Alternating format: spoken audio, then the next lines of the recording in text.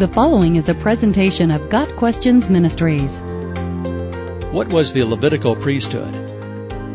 The Levitical priesthood began with Aaron, the older brother of Moses. Aaron's descendants served as the priests in Israel, ministering in the tabernacle and later the temple, primarily as mediators between God and man. The Levitical priests bore the responsibility of offering the sacrifices required by the Mosaic Law. Some of the Levitical priests in the Bible are Ezra, Eli, and Zechariah, the father of John the Baptist. The term Levitical is derived from the Israelite tribe of Levi. Levi was the third son of Leah and Jacob, and the father of the tribe of Levi, the tribe of Moses and Aaron.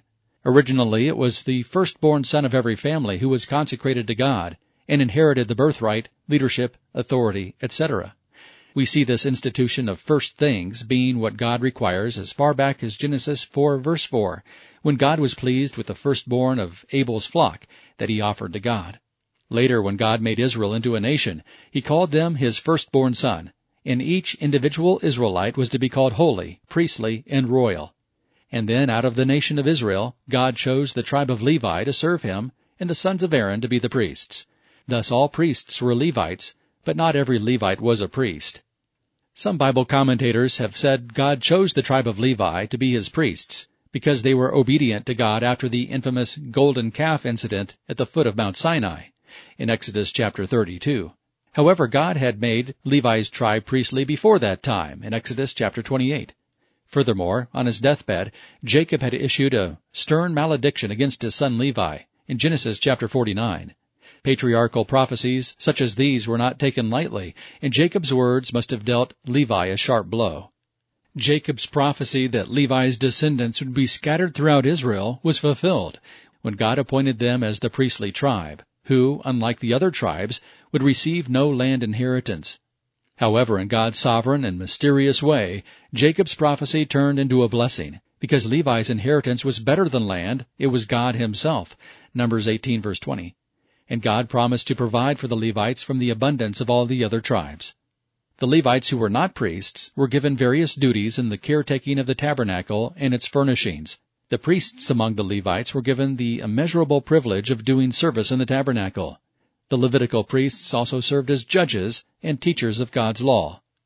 The high priest could deliver edicts to guide the nation. He was the only one permitted to enter the most holy place, divided by a curtain from the rest of the tabernacle and containing the Ark of the Testimony or Covenant, the symbol of God's very presence. The high priest could only enter the most holy place once a year on the Day of Atonement to offer sacrifices for all the people, including himself. There was only one high priest at a time. God held the priests to the most stringent standards of behavior and ritual purity. Abihu and Nadab were sons of Aaron and two of the first priests. They disobeyed God, however, and were instantly struck down in Leviticus chapter 10, verses 1 and 2. Later, the sons of the high priest Eli treated the offering of the Lord with contempt and were also judged. 1 Samuel 2, verses 12 through 17. In the time of Christ, the Sadducees comprised most of the priesthood and were known to be a wealthy class of people. The Sadducees did not believe in a resurrection or in any kind of spiritual realm such as angels and demons live in. The chief priests, Caiaphas and Annas, were instrumental in having Jesus crucified. The Levitical priesthood was never intended to be permanent.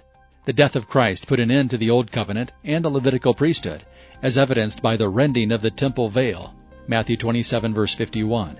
Now Jesus himself serves as the believer's great high priest, Hebrews 4, verse 14, according to the order of Melchizedek, not of Levi, Hebrews 7, verses 11 through 17. Through his death and resurrection, we have access to God's presence, where we can freely enjoy him forever. Got Questions Ministry seeks to glorify the Lord Jesus Christ by providing biblical answers to today's questions. Online at GotQuestions.org.